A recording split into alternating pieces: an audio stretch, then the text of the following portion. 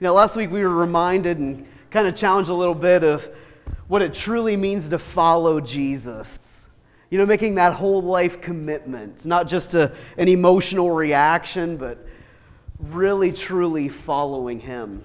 And we ended last week as his disciples followed him into a boat and began to cross the lake, right, on his way to free two violent men that no one could bind. Except the reality was they were entirely bound. They were demon-possessed. People tried to bind them up with chains, but they just couldn't. They were ostracized from the people. And it was interesting because Jesus left the needs of the crowds. He turned away from people that said they would give everything to follow him because he had an assignment of the Father. Not for crowds and crowds and crowds of people, but for two individual men. And it reminds us that there is no better place to be than right in the center of our Father's will for our lives. We learned that dynamic that there's no safer place to be. That doesn't mean that there isn't going to be trouble and that the storms of life aren't going to rise up. But when you know where you're called to, you can rebuke all that opposition. You can rebuke those storms of life and have the peace of God. Jesus was sleeping in the middle of a storm that was causing waves to come up over the sides of the boat, threatening to sink it. He had peace because he knew where he was heading. And when you know where the Heavenly Father is taking you, you don't have to fear or fret because nothing can stand against you, right? Romans 8, nothing can stand against you. Sometimes we get so caught up, though, in trying to figure out that one big thing that is the will of God for our lives. What is that one thing that I'm called to do or called to be? What is that one big thing in life that I'm supposed to do? That we forget that life is far less about one big thing that we're called to do and more about just that next step of obedience. What is the next thing that God is calling you into? It may not seem big, it may not seem significant to us by any means, but to the heart of the Father, there is no more significant thing that we could do than just whatever that next thing is, whatever that next step is that he's calling us into. Sometimes it could be as simple as just pushing someone's shopping cart back for them or holding the door for them, or could you take me down just a hair? I feel like I'm booming and starting to feed back a little bit. It could be just sending a quick text message to somebody, or giving them a quick phone call. It may not seem that significant to us, but when we obediently do what the Father is calling us to do, it's incredibly significant.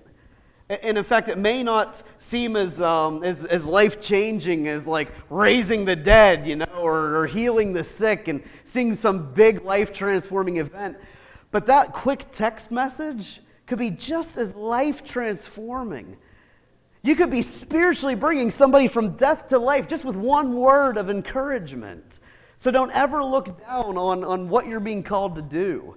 What is that next thing? The will of God for our lives can be simplified as considering what is it that we're pursuing. That's what this morning's about, the pursuit. We know our great Constitution here that we've been given the right to the pursuit of happiness. It's a fleeting pursuit, isn't it? You'll lose your life trying to pursue happiness because it's ever-changing, right? I don't know about you, but what makes me happy today isn't necessarily going to make me happy tomorrow. It just, it's so subjective and relevant. But we see this picture from the very beginning in the Garden of Eden that God is always pursuing us. God doesn't run away from sin as if though it's like, his kryptonite to his Superman, That's not what sin is to God. God pursued Adam and Eve in their sin and shame. In fact, he made a sacrifice to cover it up. And that's what God still does today. God's not running away from you because of your sin. If you're in sin, you're literally running away from him. You're the one that's running and hiding, just like Adam and Eve. God isn't running and hiding from you. He's not turning a deaf ear to you because he just can't stand hearing your voice because you're such a sinner, right? Right? Oh gosh. Sorry. Yeah, because you're just such a sinner here in this church. That's not what's happening. God is pursuing you. He loves you. He hates to see you suffering. He hurts to see you in pain. The heart of God is moved whenever He hears your cries. He's pursuing you. God is always speaking. He's always providing. He's always inviting us. Always. God never ceases to pursue us. In fact, the scriptures say that God's not willing that any should perish, but that all would repent and be saved. That's the heart of God. God doesn't want anyone to suffer. He wants to give us a hope and a future. He doesn't want anyone to perish. He doesn't want to send anyone to hell, but at the end of the day, He just honors our choice to receive Him or to reject Him. It's all that He does. He honors our choice that we make. God freely gives us all things. And not just us saints, but even while we were sinners, God gave everything for us. He gave His own Son. And we always say it that way. And sometimes it just makes me cringe a little bit that God gave His own Son like God made Him do it. Jesus willingly submitted to the will of His Father. Jesus gave His life. Jesus said, Father, into your hands I commit my spirit. He chose to give His life on the cross. That's how much He loves us, how much He cares for us, how much He wants nothing to separate us or to stand between us. In fact, the fact that we take a breath right now, the fact that we woke up this morning means that God has not given up on us. Every single one of those things is a gift of God. In fact, I love this in the New King James Version, Psalm 118, verse 24. It says, "This is the day the Lord has made. We will rejoice and be glad in it." Every day is a day that the Lord has made. But what are we going to fill it up with? Will we choose to rejoice? Will we choose to be glad in it? Or are we going to fill it up with anger and bitterness and, what do we fill it up with? Did I hear some sinners sweating here this morning? I know I am, right? What do I choose to fill my day with? Do I fill it with worry and anxiety and how's this going to work out and what's going to happen next and oh Lord, what do we choose to fill it with? Right? What do we choose to fill it with? Every day is like, we got to grab my red Solo cup here, Every day is like a red Solo cup, but what are we going to fill it up with? Huh? We going to proceed to party? There's joy in the Lord. No matter what's happening in your life, His joy is available. It's a fruit of the Spirit. In fact, at the end of Galatians 5, talking about the fruits of the Spirit, God's Word says that nothing can stop them. No law can be legislated against them. Nothing can stop your joy but you. You're the only one that can choose to fill this day up with joy or to fill it up with misery. We can't choose what happens to us in life, but we can choose how we're going to respond to it. Who was it? It was one of the great Charles preachers of the day, Charles Swindoll, I think, that said that he's convinced that life is 10% what happens to us and 90% our attitude in response to those things. Our attitude toward what happens to us in life. I can't choose what my wife's going to do and how she's going to treat me, but I can choose how I'm going to respond to it. As I always say in marriage counseling, it takes two to fight. If you choose not to fight back, that fight ceases pretty quickly. It's no fun to fight with somebody that just won't fight back. It's no fun at all. But man, when you know the buttons to push, when you know the fuel to toss on, and don't we spouses love to push each other's buttons, right? I mean, come on. Why do we make ourselves miserable? Why do we love misery? I don't know, but we do it, don't we? We set each other up for failure. You know somebody's strengths and weaknesses, and if you know someone's weaknesses, commitment and following through things they say they're going to do, don't give them a big responsibility than beat up on them when they don't do it. Just know and recognize what their strengths and weaknesses are. How much better would life be if in my relationships, people only leaned on my strengths and didn't set me up for failure? You can be that person. You can be that encourager that gives tasks to people that they can actually accomplish, right? I always have this conversation with my kids, whenever they complain about a chore. It's like, I wouldn't ask you to do it if you couldn't do it. I'm not an evil father. I'm not going to set you up for failure. I can't. So yes, you can. I'm not going to ask you to do something you can't do. That's just mean, right? All the time. And trash is tough to take out, isn't it? Whew. Tough. Anyways, what are we going to choose to fill each day with? God is pursuing us, but what are we pursuing? What are we filling our lives up with? What are we pursuing? Yeah, Nate's convicted already. He's got the tissues out. It pierces the heart in a good way, right? Psalm 91. Turn with me. Psalm 91. I should have told you this at the beginning. Psalm 91. I know Sharon wasn't bold and brave enough to take enough time to read through it. I'm going to read through the whole psalm.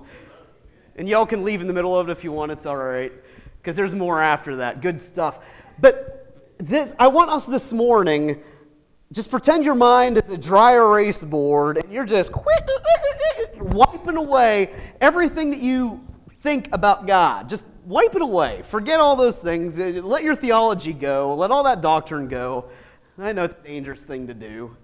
A clean mind. This is what the Lord is like. Psalm 91. I want us to get this visual picture. I have a vivid imagination. I want you to imagine God being this. Psalm 91 says that whoever dwells, so this is a choice. I choose where to dwell, don't I? Every day when I fill up my life with something, that's what I'm dwelling on. Some of us have been dwelling on things for decades, haven't we? We still haven't forgiven that person, still haven't let it go. Man, we just dwell on things, and what does it do? Does it hurt that other person? Heck no, they moved on in life. But what does it do to you? It's like a cancer that destroys you. And the longer you dwell on it, the more it grows in your life until you can't even be happy in life. You can't even find joy in life because your life is just full of this cancer that you've been dwelling on. I know that's hurting somebody in this room right now, but there's freedom here in this place. Jesus is the great physician. He removes cancer like nobody else does, right? Whew. Whoever dwells, so this is a choice. If we dwell in the shelter of the Most High, they will rest. Whew. I think there's a lot of people that are really hungry for some rest. And not just days off, because you take a vacation, and your vacation doesn't give you rest. You need a vacation from your vacation. Rest. True rest, the word in the Hebrew that we're talking about here, this shalom rest, this peace, it has nothing to do with what you're doing in life. It's not a Sabbath. It's not a break from work. This is a rest that you can have in the midst of your hectic daily lives. There's a peace that surpasses all understanding, that peace, that rest. If we dwell in the shelter of the Most High, we will rest in the shadow of the Almighty. And then I will say of the Lord, He is my refuge. He is my fortress. He is my God and the only one that I trust. Surely, don't call me Shirley. Right? Surely He will save you from the fowler's snare, from the deadly pestilence. Does that mean that you'll never encounter the fowler's snare? Does that mean the fiery darts of the enemy are never going to come your way? Does that mean the deadly pestilence isn't going to be all around you, right? As the seas raise up, corona cancer, all these things? No. But what God says here is that He will save you from those things. In verse 4 it says, get this picture, He will cover you with His feathers. Under His wings you will find refuge. The other day I took Megan to work and the only vehicle we had left was my motorcycle, which I love that bike. So much fun. There was only a 40% chance of rain. Y'all know how that went, right? I'll tell you what, there is nothing more fun than riding a motorcycle when a huge thunderstorm is coming in, though. The energy in the air, the wind, I was having an awesome time, and then all of a sudden it just hit. And what I told Megan is, just hug me. Stay close, because you won't get hit with the rain. I will take it all on myself. That's the picture.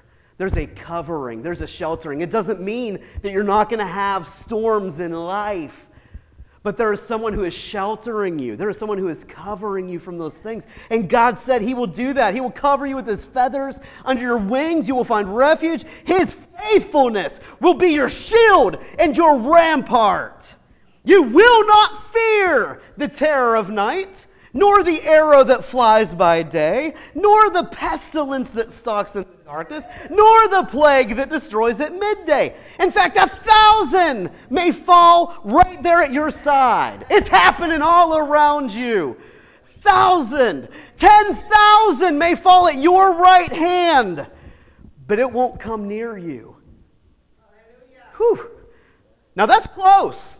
10,000 people falling at my right hand? I can't even envision that. At my right hand, 10,000 are fallen, but yet it doesn't come near me. Whew. Is this not an accurate word for the days that we're living in, where you turn on the news and everybody's fearing everything, right?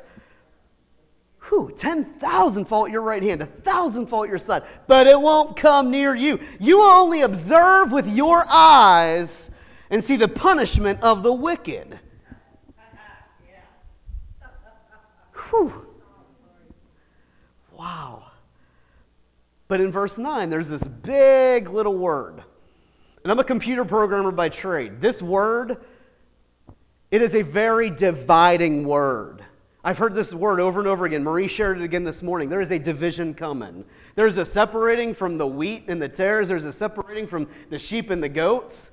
There's a lot of people sitting in the pews every Sunday and they ain't Christians. They may call themselves Christians, they may call themselves by Jesus' name, but when it really comes down to it, who are they really? So many people have deceived themselves, but the Spirit of the Lord is a spirit of truth, and he is going to reveal truth.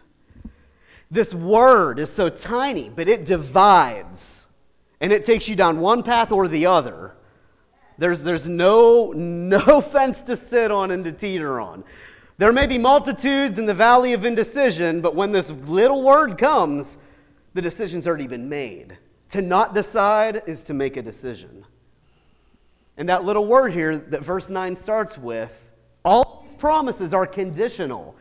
And that little tiny huge word is if. If.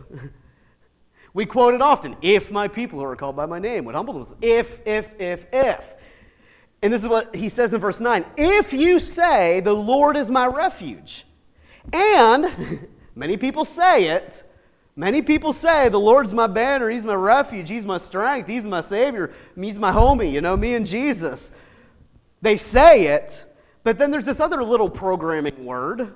I think I'm a programmer by trade by both, I debug lives with the Word of God, and I debug computer code of computers. So if you say the Lord is my refuge, and there's two conditions to this promise. I got to say it, and you make the Most High your dwelling if you do both. If you say it and you do it. Don't just hear the word and deceive yourselves. There are so many deceived in the body of Christ because they're not really in the body of Christ. They just think they are. So many deceived. Don't be deceived. Know who you are. Know where you stand. Know that if today some wicked nation were to invade the country and they just ask, do you follow, are you saved? Do you follow Jesus? And your head's taken off, your hands are taken off. If they do it, what would you say? What would you do? It's happening to our brothers and sisters in Christ around the world right now. What would we do? If you say the Lord is my refuge and you make the Most High your dwelling, there's a positioning there. I make him my dwelling. I keep in step with the Spirit, where if he goes to the left, I go to the left. He goes to the right, I go to the right. If we do these things, here's these awesome promises. No harm will overtake you. No disaster will come near your tent or your home. He will command his angels concerning you. He will personally command the angelic host to come near you and to guard you in all your ways. Whew! Angels guarding me in all my ways. I keep those angels busy on that bike. It's fun. And I've always got Donnie if things fall through, If you follow me on Facebook, you've seen that it's not smart to wear shorts on a bike. And for so many reasons, but the bee, that wasn't fun. If you all saw me grabbing my crotch and stuff going down the highway, it was not fun. Bees up shorts on a motorcycle, it's a bad combination. Especially the stinging kind. I still feeling it, you know. So the reason I believe the Lord lets those pains and those stings in our life is to give us wisdom. He doesn't want to harm you. He wants to give you wisdom. So when life is stinging and when you're like, this is really uncomfortable, what the heck am I supposed to do? Maybe I should wear pants, you know? If the Lord's making you uncomfortable and He's letting you feel the sting, it's not His wrath. It's not His condemnation for judgment. Trust me, if God poured out His wrath for your sin, you'd be burning in hell right now with no chance of salvation. He's not pouring out His wrath. He's disciplining you because He loves you. He's trying to redirect you. He's trying to save your life, not destroy it. He's trying to give you an abundance of life, not steal away from it. If we make Him our dwelling. It says that they will lift you up with their hands. Those angels, those angelic hosts, they will lift you up with their hands so that you won't even strike your foot against a stone. Remember, Satan used this word. He quoted this word in Matthew 4's temptation to Jesus. Does that mean we should put them to the test? No. But while you're living life, while your heart desires to be obedient to the Lord, they'll watch over you and protect you. Isn't that awesome? You've got the angelic host on your side. And he goes on and he says, you will tread on the lion and the cobra. You will trample the great lion. You will destroy the serpent. Yeah. There's some power and authority that you got over the devil. You can't say the devil made me do it anymore. You chose to do it. You know what you were supposed to choose to do instead? Stomp the head of that thing. Stomp the head of that serpent. Don't run away from it like a sissy scared of it. Anybody afraid of snakes?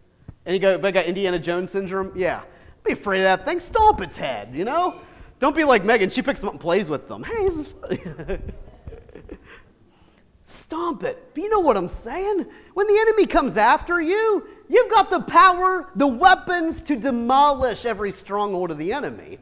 We got no excuse. We're victors. We tread on the lion and the cobra. We trample the lion and the serpent. Why in verse 14? Because He loves me. It's not because I've lived a good, perfect life. It's not because I'm sinless. Ask my wife and kids. I'm not sinless. Why can we do all these things? It has nothing to do with you. It has everything to do with His love toward you. It's because He loves you. That's why He empowers you to do all these things. That's why He doesn't give up on you. That's why He gives you day after day after day to choose what to fill it with. Because He loves me, says the Lord. That's the question. The Lord loves you with an unfailing love. But do we love Him? Because it says in verse 14 that if we love Him, I'll rescue Him. I'll protect Him because He acknowledges my name. In fact, He'll call on me and I will answer Him. This is the Lord speaking. He will call on me. I'll answer Him. I'll be with Him in trouble. I'll deliver Him. I will honor Him. With long life, I will satisfy Him. I will show Him my salvation. The Lord has promised all these things if we just make Him our shelter. If we just stay under His covering. You know, and it's not that we don't face the same troubles of life that everyone else faces. All through this psalm, it says we're going to face them, we're going to deal with them. I mean, why else would He say He will call on me in times of trouble if we ain't ever going to get in trouble, right? You will face troubles. You will face difficulties. But the Lord will be there. It's that we have a shelter in the midst of all those things. Think, for example, we could all be in the same park. You're out there having a fun day in the park, and all of a sudden this flash storm comes, you know, and it is just downpouring. And you and all these other people that are in the park, that you're the same as them. The only difference is You have chosen to go running under the shelter, right? You have chose to go running in the shelter. There's a pavilion nearby, and you ran under it. You're still in the same storm. The difference is you have a covering. You have a protector. You have a guardian. It doesn't touch you. You see it happening, and you see all those fools running around trying to find shelter. What should we be doing? Should we be like, well, no dust, sinner, you're going to hell? Or should our heart break for them? Be like, hey, over here. Come on, get out of that rain. There's shelter, there's protection, right? You don't have to be soaked. It rains on the just and on the unjust, on the righteous and on the unrighteous. The difference is the just and the righteous, they got an umbrella. It's the only difference. We got an umbrella. And the funny thing was, once I got Megan up to the restaurant where she works, a bunch of people came in, and I was just waiting out the storm, and they were all asking, is that your bike out there? I'm like, yeah. And they're like, don't you have any rain gear? I'm like, yeah, it's out there on the bike. God's like, not doing you much good, is it? And I'm like, no, it's not. I had rain gear in my saddlebag, but that didn't do me any good when I'm cruising down the road in the middle of that storm, and man, do those raindrops sting, You can say the Lord is my shelter, and you can have it, but what good does it do you if you don't apply it? You can say you got power and authority in the name of Jesus, but if you never apply it, then you're no different than those out in the world. You're walking around swinging your umbrella, soaked and saturated by the storm of life, because you won't use it. You won't walk in it, right? It's a choice. We don't just listen to the word, we live it out. In Matthew 23, Jesus calls out these 7 woes against the leaders of God's people. He calls out their hypocrisy. And he gives it to them. He calls them all kinds of names. He lets them have it. He uses some bold language like broods of vipers, children of hell, blind fools, whitewashed tombs, murderers, slanderers, and more. He just goes on. He lets them have it. And he says, woe to you. Man, you go out and make disciples, you make them twice the sons of hell as you are. He really lets them have it. Matthew chapter 23. He is angry. He is frustrated. And then he sums up his rant with why he's upset. And he says here in verse 37, he ends this rant and he says, Jerusalem, Jerusalem, you who kill the prophets, you who stone those who sent you. How often I have longed to gather your children together, like a hen gathers her chicks under her wings, but you just weren't willing. He's angry, not at his children. He's angry just about the choices they're making. And as a father, you know that. You let your kid have, It's not because you don't love them. It's because you do love them. And there's better things for them. They're making bad choices. And they're leading other people down that wrong path. You're actually angry because you love them, because you care. But you see, Psalm 91, Jesus gives this awesome picture again of the heart of the Father. How long I have wanted to gather you like a hen gathers her chicks under her wings. God wants to be their protector. But here's the thing, they weren't willing. God doesn't force it. God pursued them, but they weren't willing to pursue him. If you've ever seen a mother hen with the chicks out in the rain, it's a really cool picture. I should have put a video up this morning of it. She chases them down, but man, if there's that one stubborn one that just keeps popping out and running out there because it's having fun, nothing she can do. She can pursue him day and night, and it's not going to work. It's a relationship. Relationships don't work one way. Relationships only work bidirectionally. His covenant is always yes and amen on his part. His promises are always true. But we got to do our part too. If we do our part, God will faithfully do his part, right? Just that awesome picture of God's heart. He wants to be our refuge. He wants to be our shelter, our fortress, our provider, our protector, our guard, our shield, our salvation. All those things from Psalm 91. He wants to be our everything. He wants to provide good things to us. But that's if we choose to position ourselves under His covering as a child of God. Not as a prophet or a preacher or a helper or an administrator. Not about what you do, but just who you are. You're a child of God. And that's the channel through which you receive every promise. And God's invitation, it's open. His invitation's open. It's available to anyone willing to accept it. Not just to saints, but sinners alike, right? We're going to end here on Luke chapter 14. Luke chapter 14. It said this, Jesus replied, he's dealing with this crowd of people, these Pharisees, and it's just, he's always just coming up against their hard-heartedness and their hard-headedness. And the Lord knows He's dealt with some of mine too. Luke chapter 14, verse 16, Jesus replied to them, and He said, a certain man was preparing a great banquet. He invited all kinds of people. And at the end of the time of the banquet, He sent a servant to tell those who had been invited, "Come, for everything is ready." Everybody knows those who have thrown a party. There's a lot of preparation that goes ahead of time, but the banquet's ready. All right, everybody come on in. It's party time, right? Got a red Solo cup. What are we going to fill it up with? Every day. This is the day the Lord has made. So it's party time. In verse 18 it says, "But they all alike began to make excuses." The first one said, "Well, I just bought a field. I got to go and see it. Please excuse me. I'm so sorry. Just please excuse me this time. I got to go see what this field's like." Another said, "I just bought five yoke of oxen." And I'm not a farmer. I don't know how many yoke that is. Is that 2 per? I don't know. Anyways, he bought 5 yoke of oxen. And he's like, "I'm on my way to go try them out. Please excuse me. Please forgive me. I just need to go do this one thing."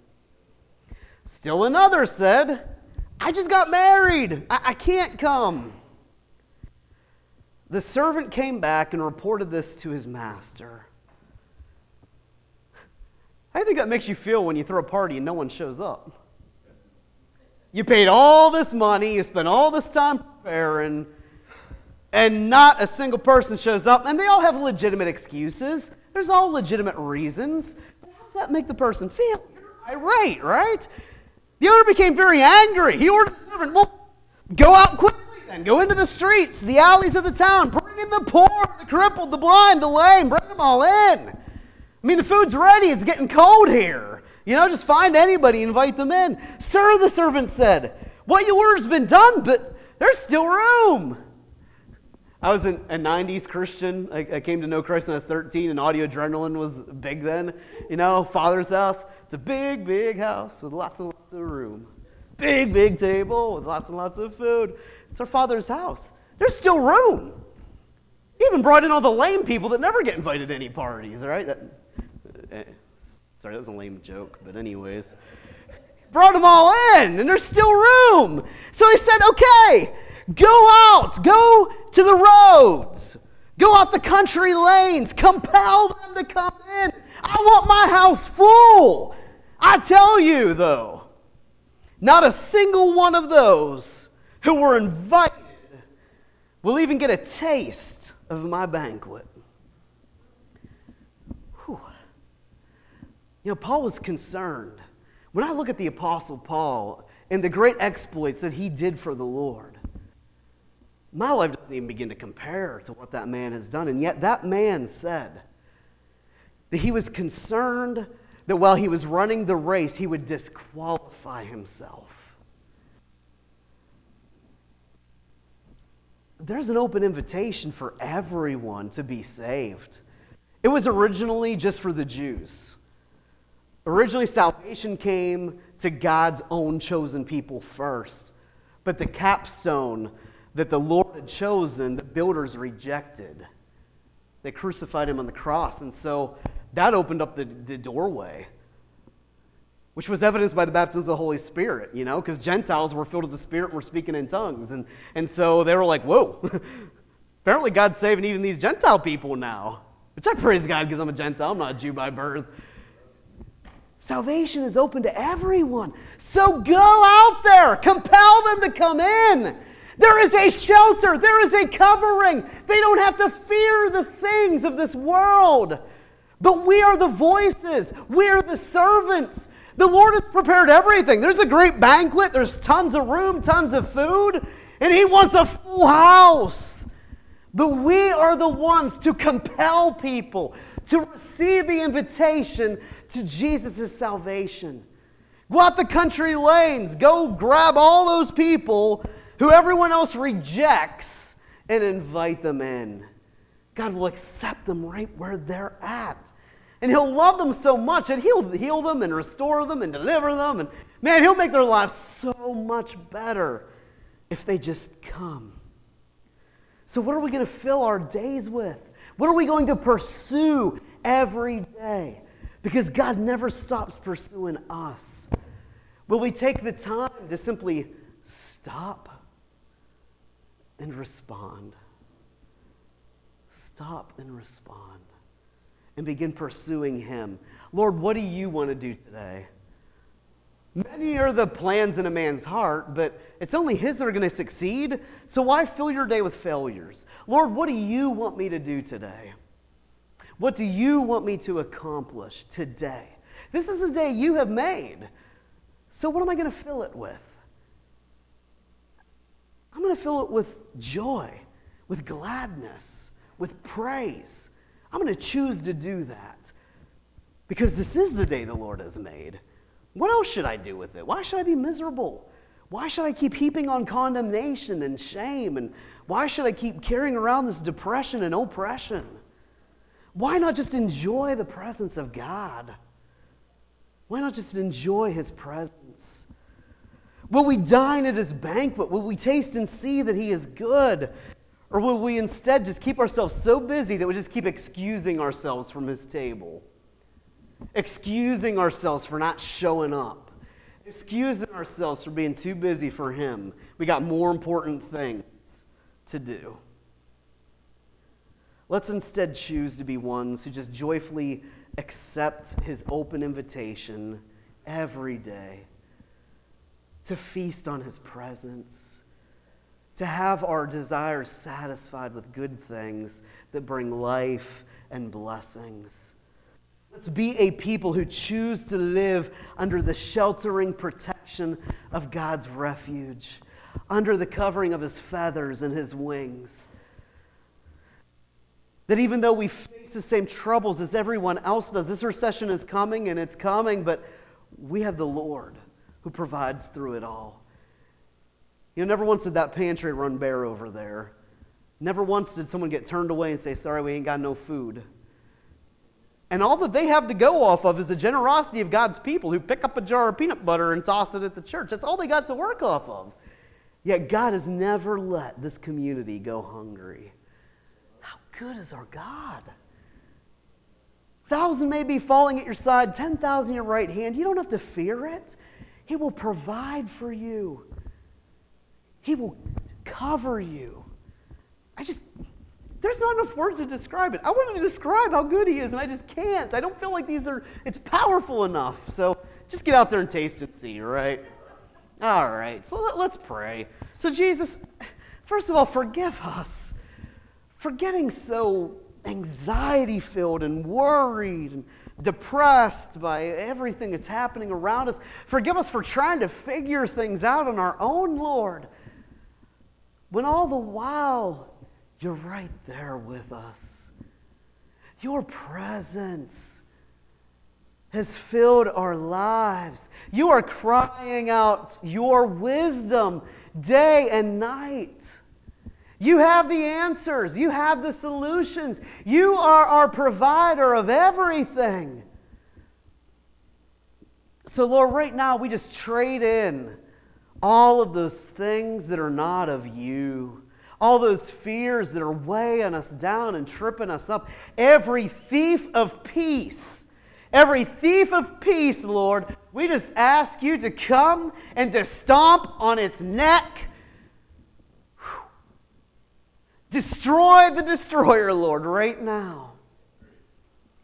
Every demon that is picking and nagging and stealing and destroying, and that just enough is never enough. We just stomp on its neck right now in Jesus' name.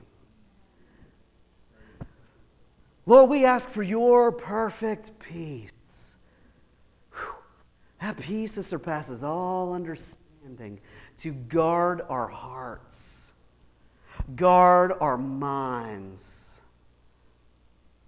so that although we see the troubles of the world, we won't fear them, we won't fret them. We will trust in you with a steadfast heart and a committed spirit. We will say that you are our shelter, and we will position ourselves and make you our covering. We will live by your word, not by our opinions. All we are is yours. We thank you for receiving us into your kingdom and snatching us from out of this world. In your name, amen. Amen. All right.